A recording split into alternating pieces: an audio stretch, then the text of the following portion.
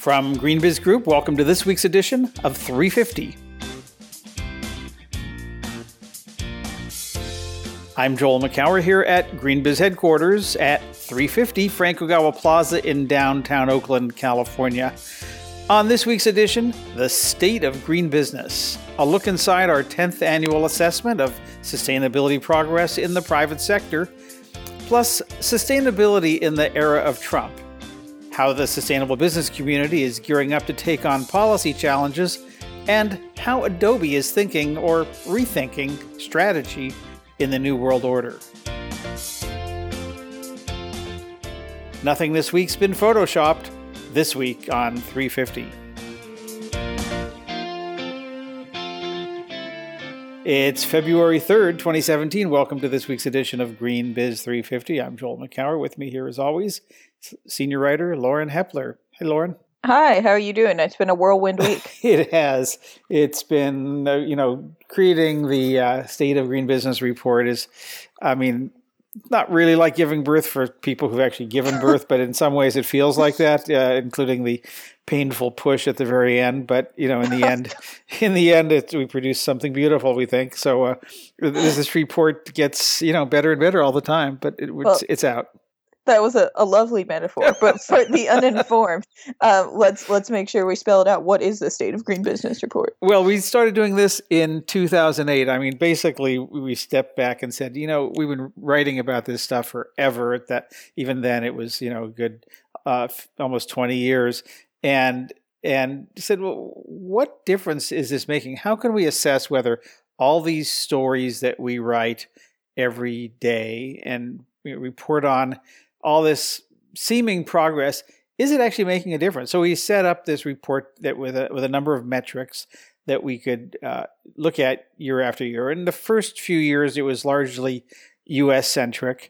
But in 2013, we hooked up with Trucost, which is based in the UK and is now a division of S&P Dow Jones Indices. They do incredibly in-depth, detailed research on the environmental performance and what they call the natural capital costs of thousands of companies around the world. And they do that at the company level and at the sector level, but we ask them to aggregate the data for the US, for the S&P 500, and for 1,200 global companies and help us take the State of Green Business report more globally. So it's been that journey that we've been on ever since. And each year we fine-tune the metrics and come up with more and innovative metrics. We can talk a little bit about some of those, what those were this year. Mm-hmm. I know we're going to jump into some audio from the webcast we did to debut the report. But in the meantime, that wasn't the only thing you had going on this week. Am I right? Yeah, it was a busy week. Somehow this last week of January, first week of February was full of things. I participated or led 3 webinars. One was for the State of Green Business. Another one was with Arizona State University's Julie N. Wrigley Global Institute on Sustainability and something called the Security and Sustainability Forum. We did this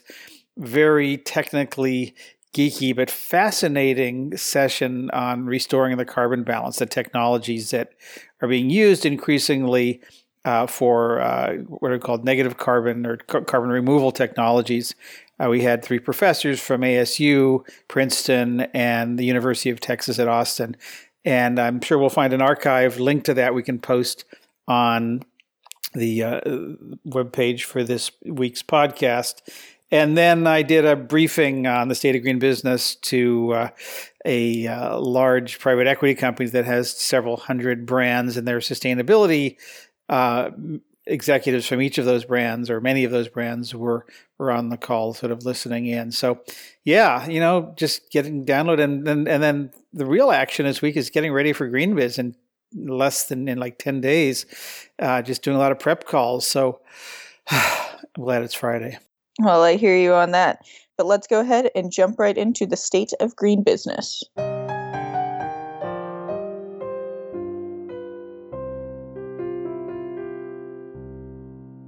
Okay, so we teased the history of the annual SOGB report, as we belovedly refer to it in these parts. But Joel, can you just give us a little bit of a breakdown in terms of the high-level takeaways that you were most intrigued by this year? Sure. SOGB is our internal. We try not to talk about that to the rest of the world, Lauren. But we've said it. SOGB is just SOGB, the state of green business. Heretofore, we'll call it just the state of green business. Every year there's some good news and bad news, and this year, of course, is no different. I mean, there's some really encouraging signs of progress. So, for example, one of the things we do in the report is we measure what's called the natural capital impacts, which is the all of the withdrawals of resources from the biosphere and all of the emissions that are created in producing basically the global economy in dollar amounts. So how do you put a dollar amount to all the wastewater and carbon emissions and toxic releases and literally hundreds of other things? That's what TrueCost does.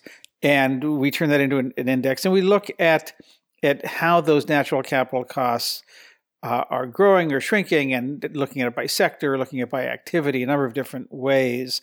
And the good news is that the price tag associated with all this resource extraction and emissions into the air, water, and soil were down 15% since its peak in 2013. And this is part of a trend we've seen.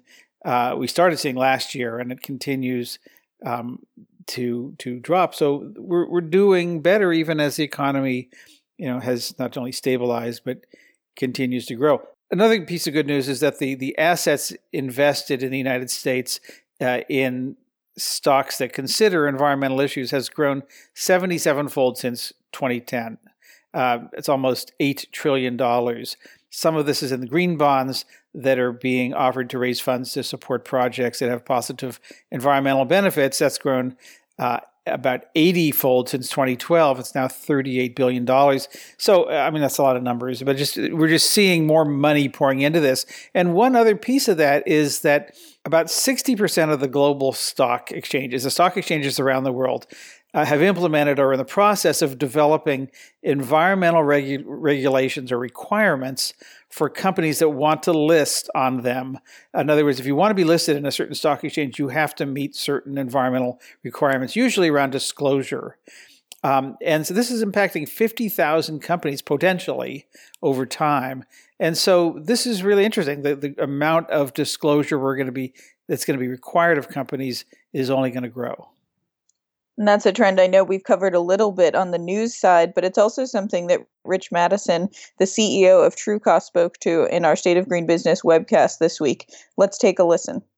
So 2016 was definitely a year of significant change, as we've all experienced, and volatility. So aside from political shifts, 2016 was really the year that the Paris Agreement was beginning to be understood by both the financial and business community, leading through to a number of breakthroughs in policy and behavior.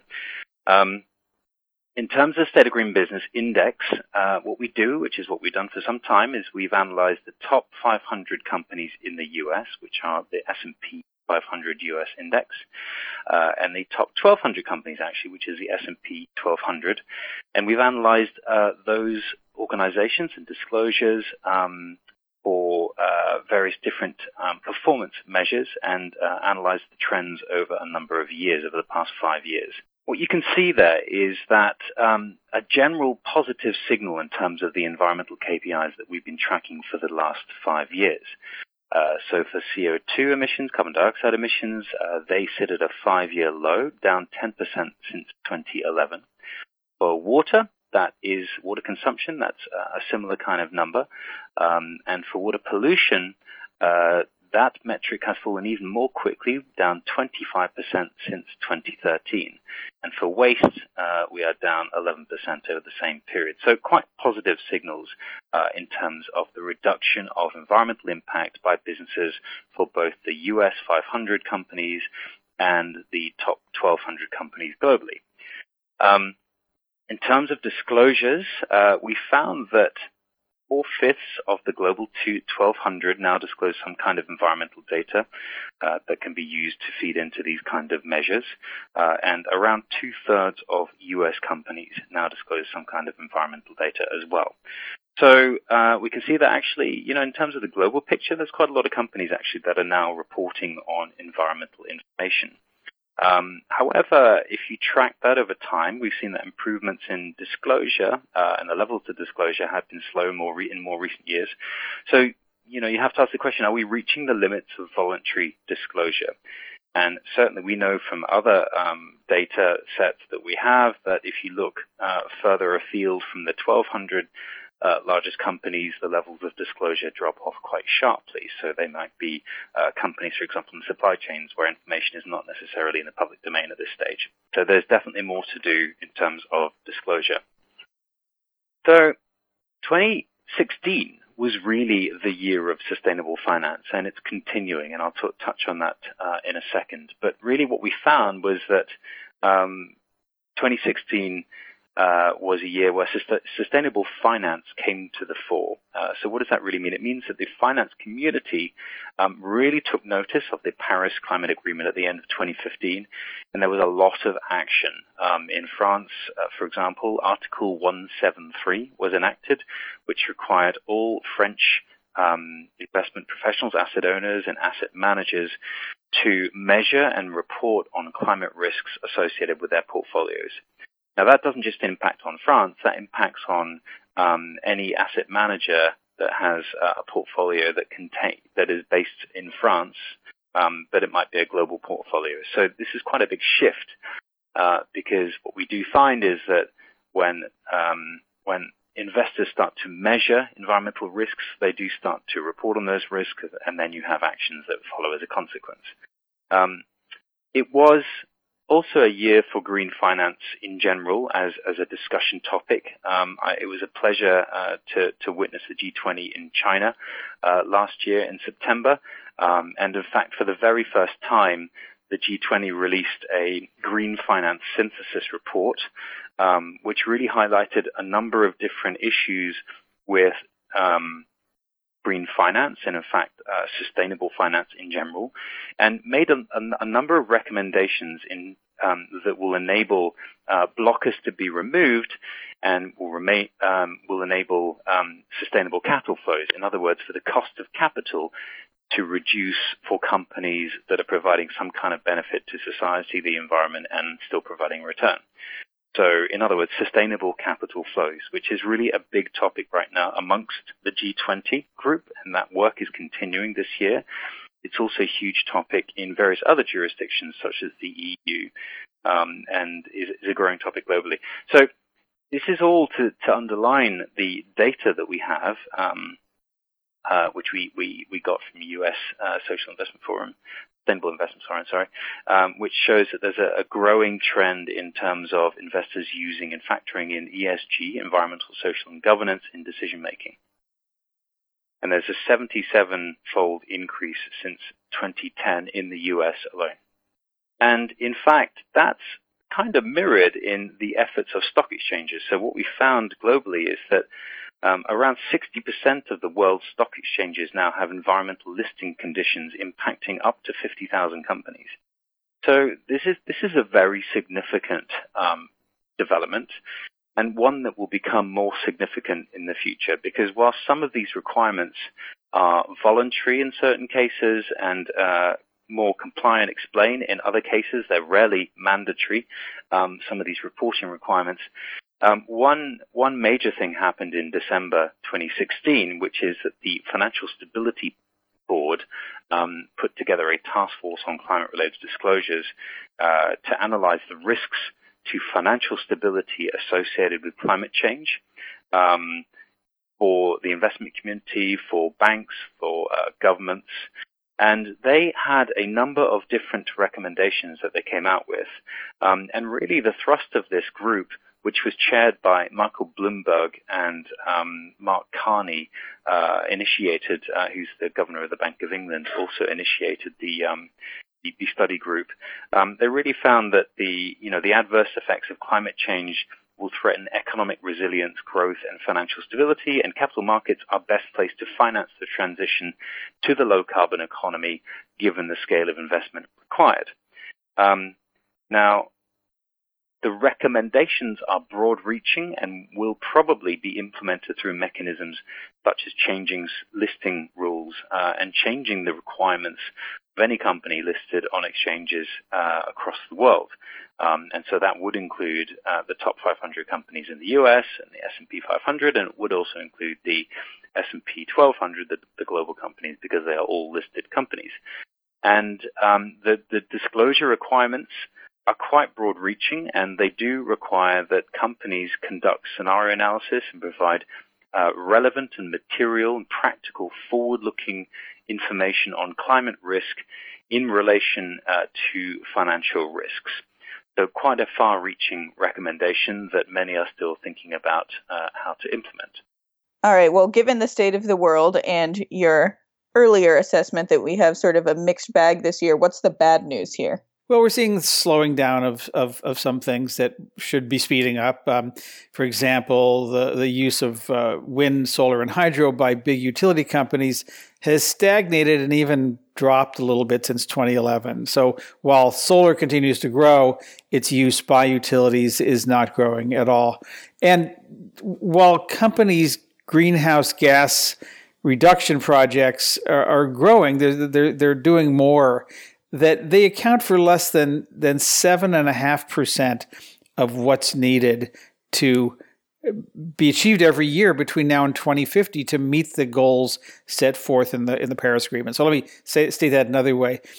Companies are only doing about 1/12 of what needs to happen if we're going to achieve the goals set forth in the COP21 Paris Agreement. That's not good enough.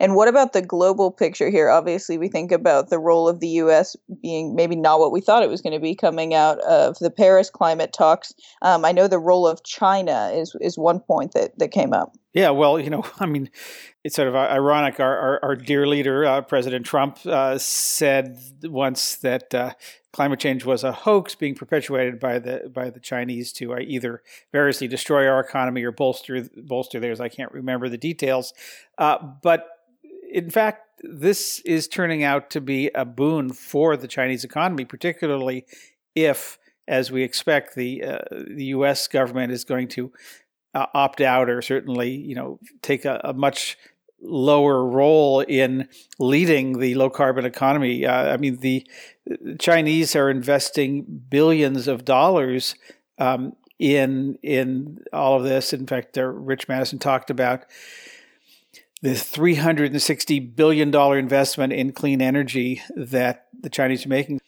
So the metrics are really just one piece of the puzzle with the State of Green Business Report. And we also work on 10 trends that we see as sort of defining the field for the year to come. I know the two I worked on this year were things we've definitely talked about on this podcast. The first one being financing for sustainable supply chains, how companies are getting creative, providing financial incentives for smallholders, especially in the agricultural field.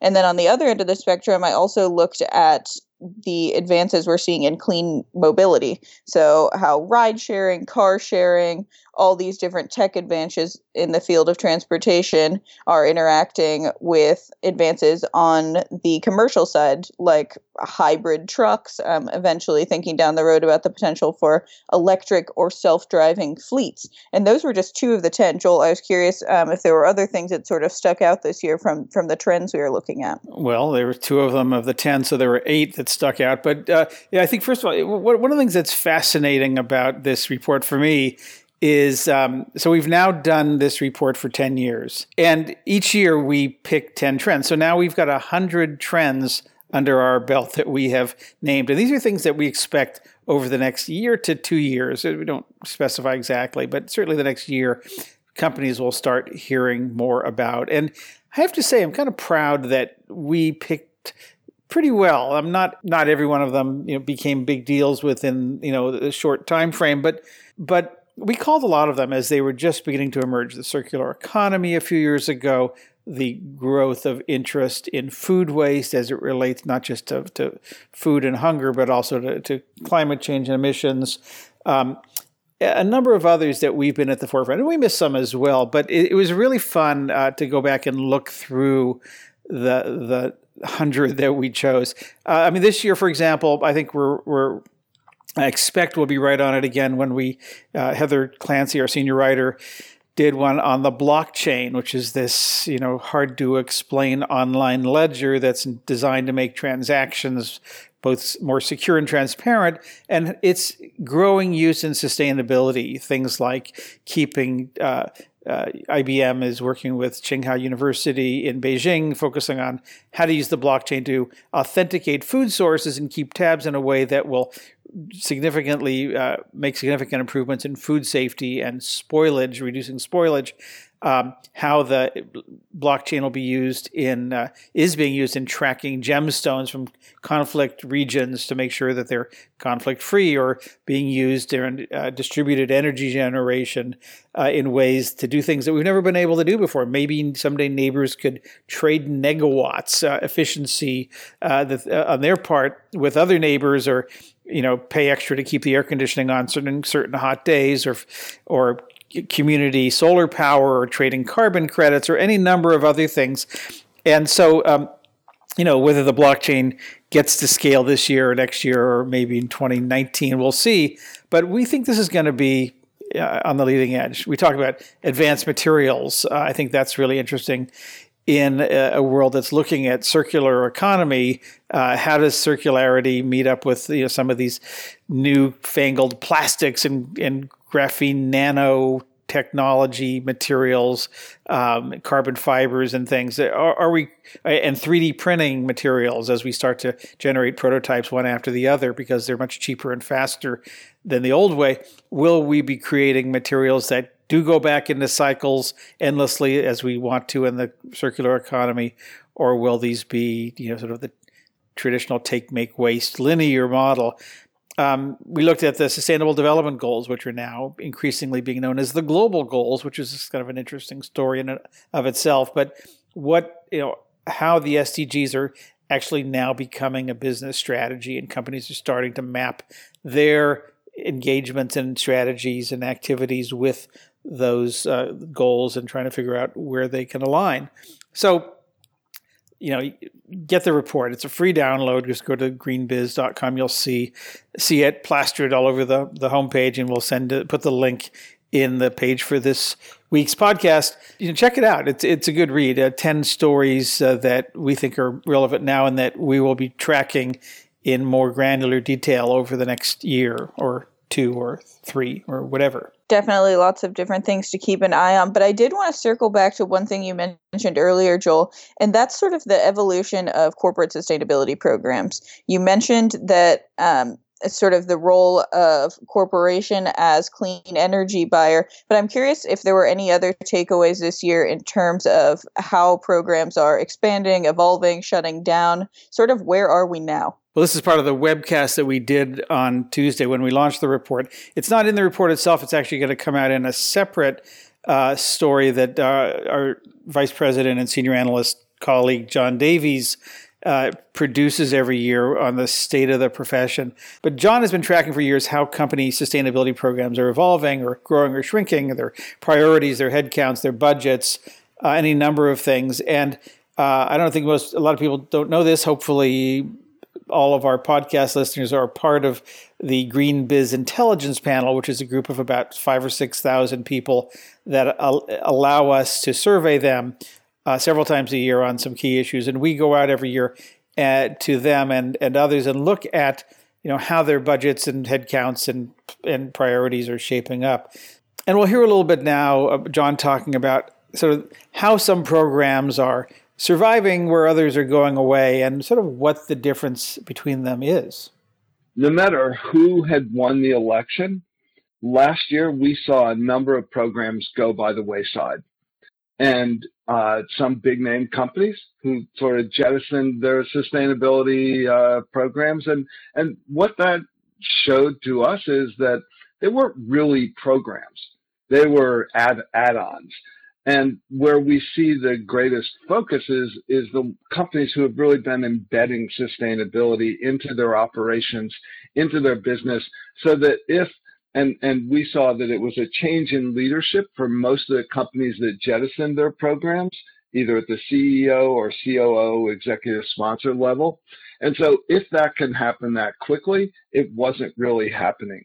And so what we see is it's about making a business case. And a lot of companies actually do, even though we bemoan the quarterly drive of the markets and everything, a lot of companies do look long term. And one of the projects we did last year was to work with Marsh & McLennan and the Association of Finance Professionals to look at how sustainability is being integrated with the risk management function. And that is an increasing trend that we see.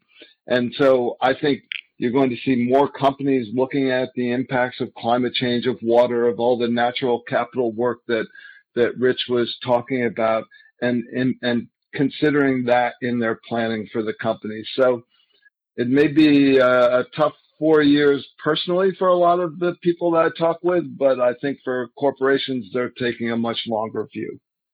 It's pretty interesting stuff. Were there any other findings from John in terms of corporate sustainability? Well, one of the things that John surveyed in his most recent outreach to the Green Biz Intelligence panel was asking them, what impact will the 2016 U.S. election have on your company's sustainability strategy? We're going to talk a little bit more about some of that with Vince Digneo from Adobe and Richard Eidlin from the American Sustainable Business Council in a few minutes. But this was a survey of sustainability executives from mostly big companies. In fact, we segment out the billion-dollar revenue companies from the less than $1 billion revenue companies. But across the board, 2/3 of the biggest companies said, no impact. It's full speed ahead. We're going to keep moving forward. This really isn't going to have an impact. About a quarter said it'll slow us down but not stop us. So that's in almost 90%. That's over 90% right there. But 68% of the big companies, 53% of the smaller ones said, this is not going to change what we do. And as we got to speak to about 50 or 60, maybe 70 of these companies during the month of January, face-to-face at our Green Biz Executive Network meetings that we held, it became pretty evident there are sort of three reasons why this isn't going to change much. One is that, first of all, most of companies are making longer-term bets. They're working on their 2020, 2025, maybe even 2030 or beyond goals. So they're not looking at the next congressional or presidential election cycle. They're not really these really aren't about politics. Second, most of certainly the biggest companies have maybe half or even more of their revenue comes from outside the U.S. So they're looking at global markets. They're looking at global trends. They're looking at what countries all over the world are doing and thinking not just the United States. And they're not setting a standard in one country and then a different standard in another country. They tend these days to be creating global standards. And so if you're setting standards that align with some of the leadership countries, I guess the U.S. operations get a free ride along with that, and that's not a horrible thing. It's just the way it is.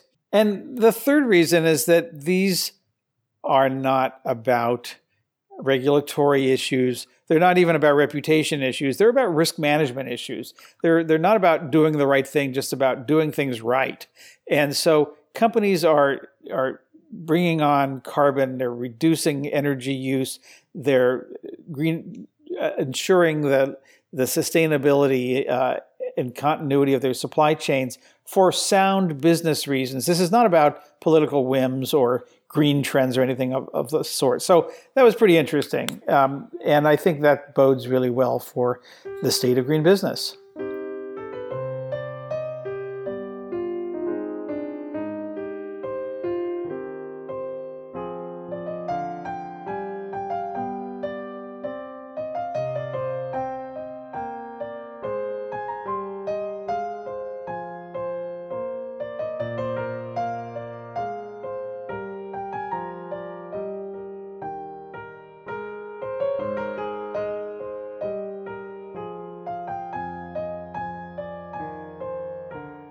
So as we alluded to at the top of the show, one thing the entire world, especially the sustainability world, is sort of figuring out how to recalibrate for right now is the world under Trump. And Joel, I know you've had a couple conversations on this topic of late, one of them being with Richard Eidlin of the American Sustainable Business Council. So to start out, what is the American Sustainable Business Council? Well, ASBC is an advocacy group that is working on behalf of companies of all sizes, and it's mostly mid and a few larger and a lot of smaller organizations and some trade groups as well that belong to doing advocacy work at both the federal and state levels around a whole range of sustainable business issues, not just environmental ones, but also including things like minimum wage and other things.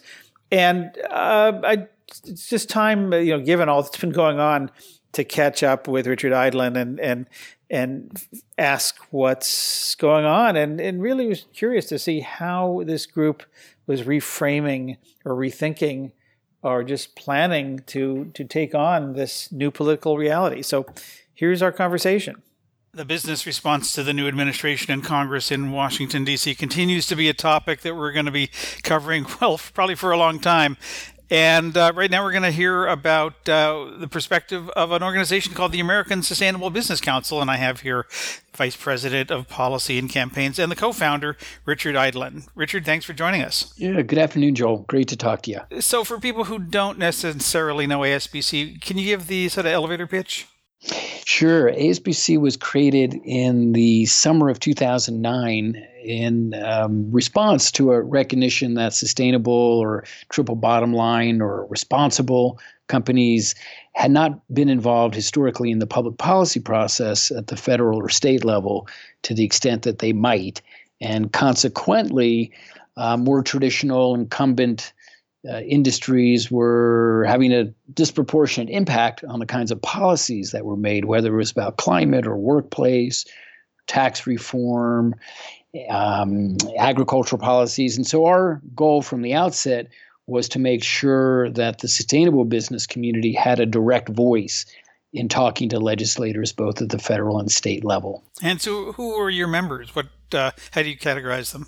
Yeah, so we have two types of members. One are individual companies like Etsy or Solar City, Ben & Jerry's, Eileen Fisher, Patagonia, Dansko, lots and lots of other companies across the country. And then the other type of member are business organizations. Those are independent of ASBC, but look to us to support their policy work. And some of those are place-based, like Grand Rapids and Local First in Michigan or Local First in Arizona. And then we also have some industry-specific groups that are members like the Solar Energy Industries Association or Outdoor Industry Association or the Sustainable Furnishings Council. And all told, Joel, we represent over 200,000 companies across the country. Yeah, wow. So I'm guessing about 3 months ago, you had no idea that the nature and quantity of issues that would be flying your way would be quite like they are. Tell us a little bit about what things have been like at ASBC since November 8th. Well, they have been fast and furious, and we've been really studying the landscape and looking at a few approaches. One is defending the gains that we feel we succeeded in helping bring about during the Obama administration, be they on clean energy or workplace or small business capital access or creating a more balanced agricultural system in this country. And so we've been defending a lot of those gains and thinking about how to do that most effectively, both in D.C. and at the state capitals, and mobilizing our members to weigh in.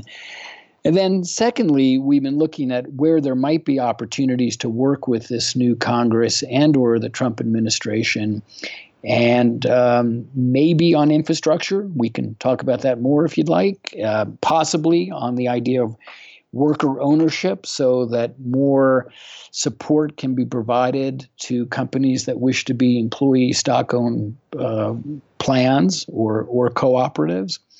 And then thirdly, we've been thinking a a lot about moving some of our efforts to the state level where we think there may be more opportunity to get some accomplishments realized at the state level.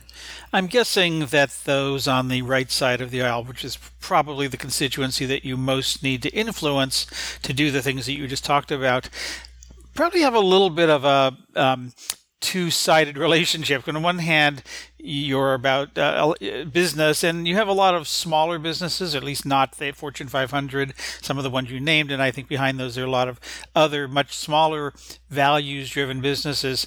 And that, I guess, is the other side of the coin, is that you on one hand it's about business and jobs and economic opportunity, but it's also about these progressive, sustainable issues. So how do you balance those two? Well, we do that in part by suggesting that there are a number of ways to measure success in this economy, and that a singular focus on the financial bottom line we don't think really constitutes success. And so companies that have a broader perspective about their impact on society and the environment, and of course being profitable, we think is a very important way to measure success. And we have lots of evidence that those kinds of companies succeed in the economy. They attract workers and they retain their market share. So we try to bring that evidence to the attention of lawmakers, both at the federal and state level. And then we also make a very strong case that investment in clean energy, investment in people, investment in communities needs to be done most effectively, we think, with a public-private sector partnership. So the contention by the Trump administration that we need to have a wholesale decimation of the regulatory system, we think is misguided, and that certainly regulations can be improved upon and simplified, but that also regulations can often foster innovation and create a more level playing field, and help small businesses in particular who benefit in a number of cases from regulation. And then thirdly, we too are very concerned about the fiscal solvency of the country.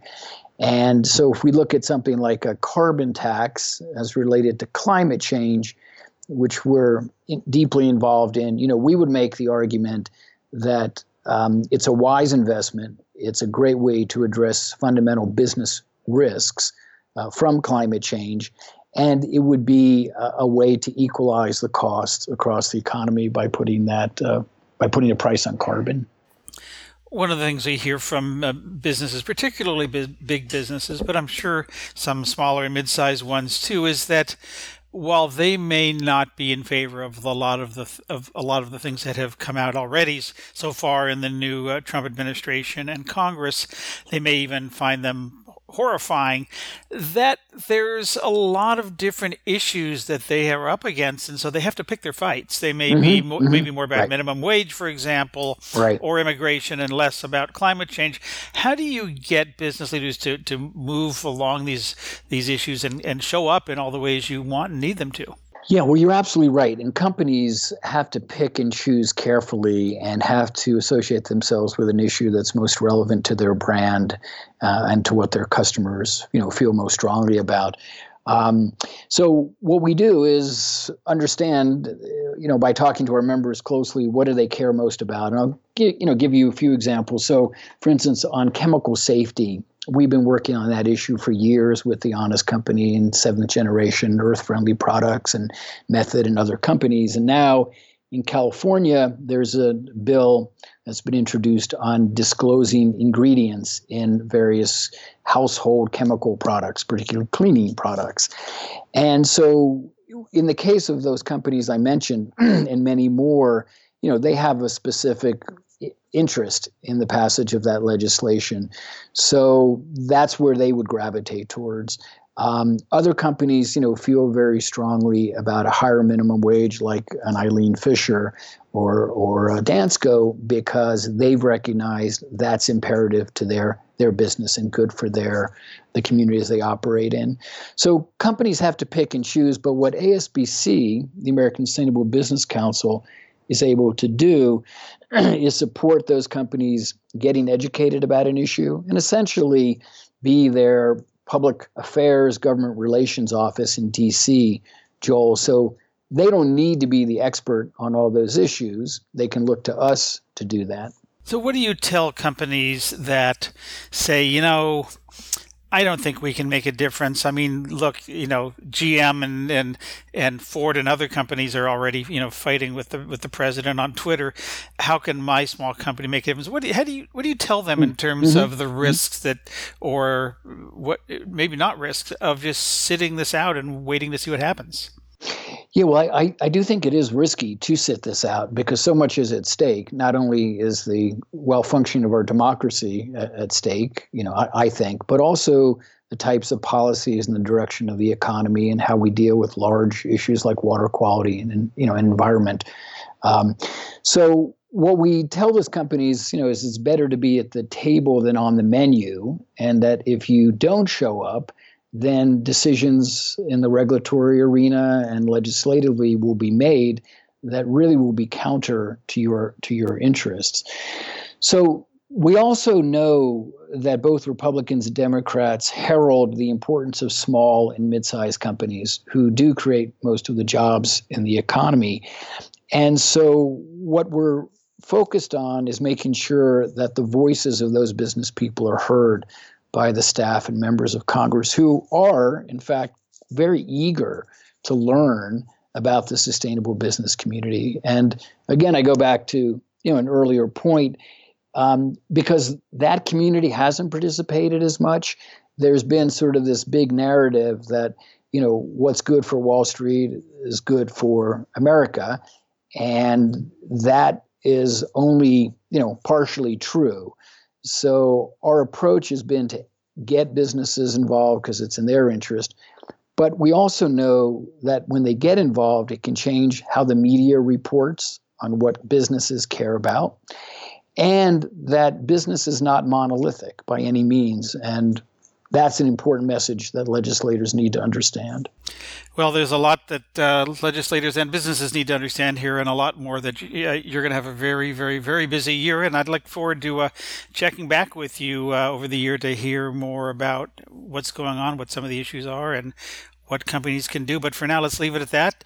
Richard Eidlin, Vice President and co-founder of the American Sustainable Business Council. Richard, thanks so much for joining us. Good. Joel, thank you for having me. That's good perspective, but to dig down a bit deeper at the company level, Joel, we mentioned on last week's show that you had been over to see our friends at Adobe, obviously famous for their software like Photoshop, InDesign, all that stuff. And I'm curious in terms of how they think about sustainability, what did you hear? So Adobe hosted one of the 3 meetings we had last month for the Green Business Executive Network.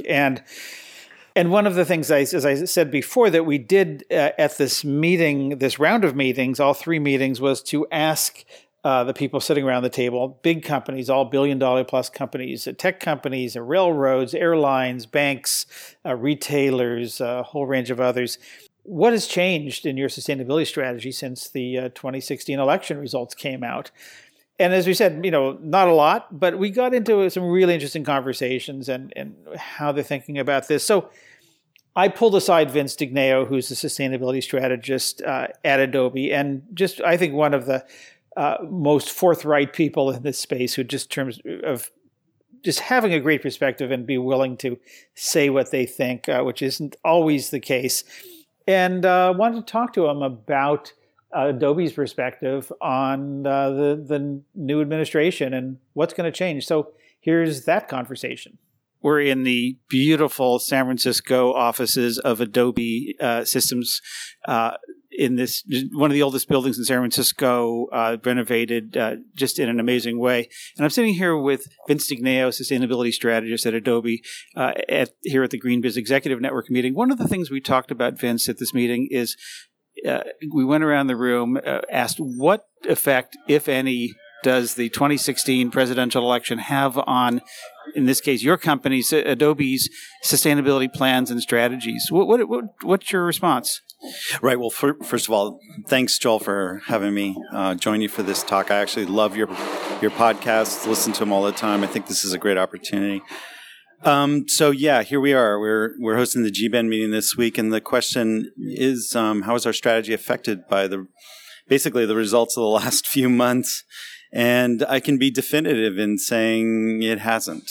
Since I got here, we've been committed to running our business sustainably, and that means our commitment to renewable energy.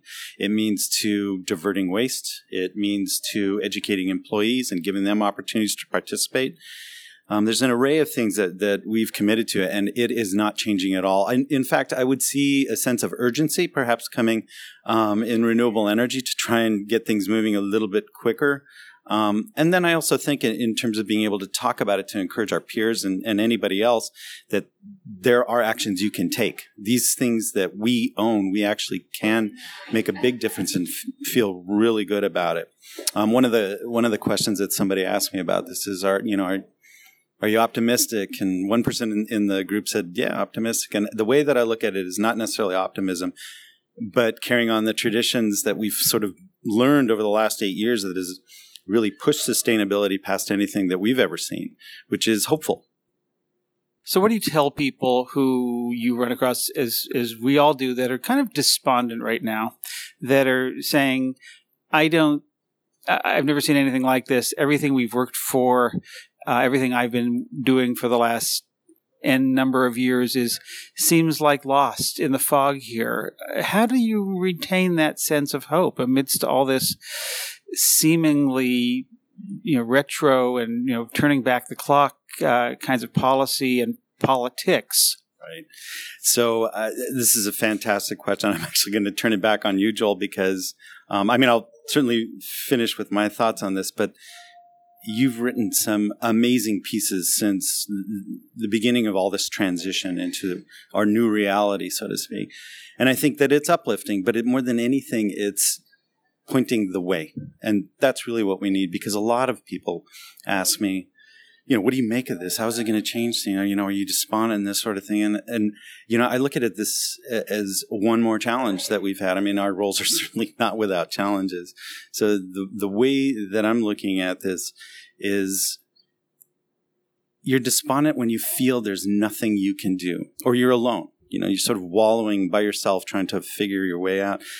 But the fact is, your words, our actions, meeting together, are driving forward. It points the direction. It's showing that, once again, that we can be hopeful, not concerned or wait and see. I think that's actually the worst thing to be saying, because we're not a generation or a working, I'd say work population that waits and sees what happens. If we're really going to be leaders and, we're innovators, we have to be thinking forward and acting on it. And it's sort of with respect to everything that's in our work environment or our ecosystem, but with forward-thinking ideas and actions. And that's really where it has to be.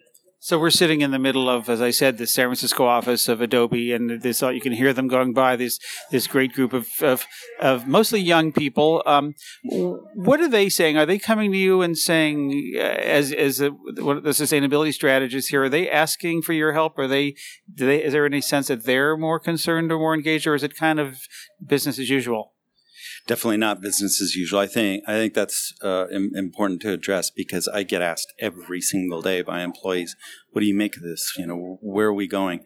And I'm in my role, I'm focused on sustainability, but I do like you do, Joel. I look at these roles as broader resiliency, and resiliency incorporates basically dispelling the fears, or better yet, raising the hopes of individuals in a corporation like this. This is an extremely diverse corporation. We're always working on that. So are all of our peers, to all of our credit. But it's still a challenge. And now we're in a situation where we need to give them hope. But again, I think it's pointing the direction.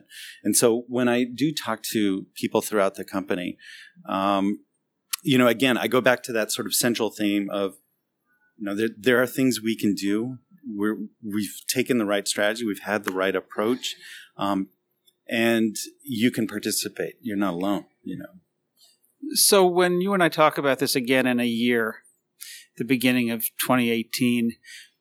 What are you hoping to be able to tell me in terms of what, not necessarily what the Trump administration or Congress or anything in the world that's happened specifically, but at Adobe, what you've managed to do in light of this, or in the context of holding or moving forward during this uncertain time? Yeah, I mean, this is sort of a question mark, I think, for everyone, particularly in our industry. But the way that I would look at it is there's sort of the best case scenario, which would be we've exceeded our goals, and we've done it in a way that absolutely proves that these sustainability actions are not just to feel good. They make good business sense. There is an ROI attached to every project that we do. We're thriving because of it. That's sort of the maximum. The minimum would be that we've worked with all of our peers. I look at the array of companies in the GBIN membership that we've helped each other along, because I do think that a lot of people have serious questions about how am I going to move my business forward in this environment? I mean, we're lucky that we're in this tech environment, which seems to be really evolved in terms of looking ahead. But I see some heavy material businesses that have deep questions about how they're going to be addressing these things. And in a year from now, I hope we can all say, thank you for your help, because I think the collaboration piece is everything. And the more that we tend to go it alone, the least successful we'll be. Well, Vince, thank you for your help and for your leadership and for the hope that I think so many of us are looking for. Vince Digneo, Sustainability Strategist at Adobe Systems. Joel, it's been an absolute pleasure. Thank you for having me. All right. Well, interesting stuff from Adobe. We'll be sure to keep tracking what they're doing, as well as many others.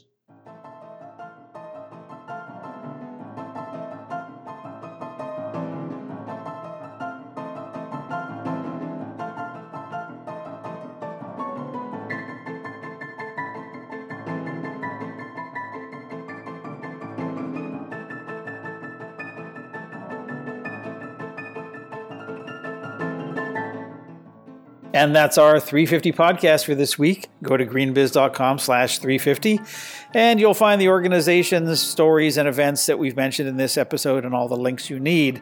Thanks again, as always, to our podcast director, Soraya Melkonian. A gentle reminder that GreenBiz 17 begins February 14th in Phoenix. There's still time to register. You'll find information about that on greenbiz.com. We'd love to hear from you. Send us by email at 350@greenbiz.com, and we'll see you back here next week for another edition of GreenBiz 350. From all of us here at GreenBiz Group, I'm Joel McCower. Thanks for listening. Until next time, have a great day.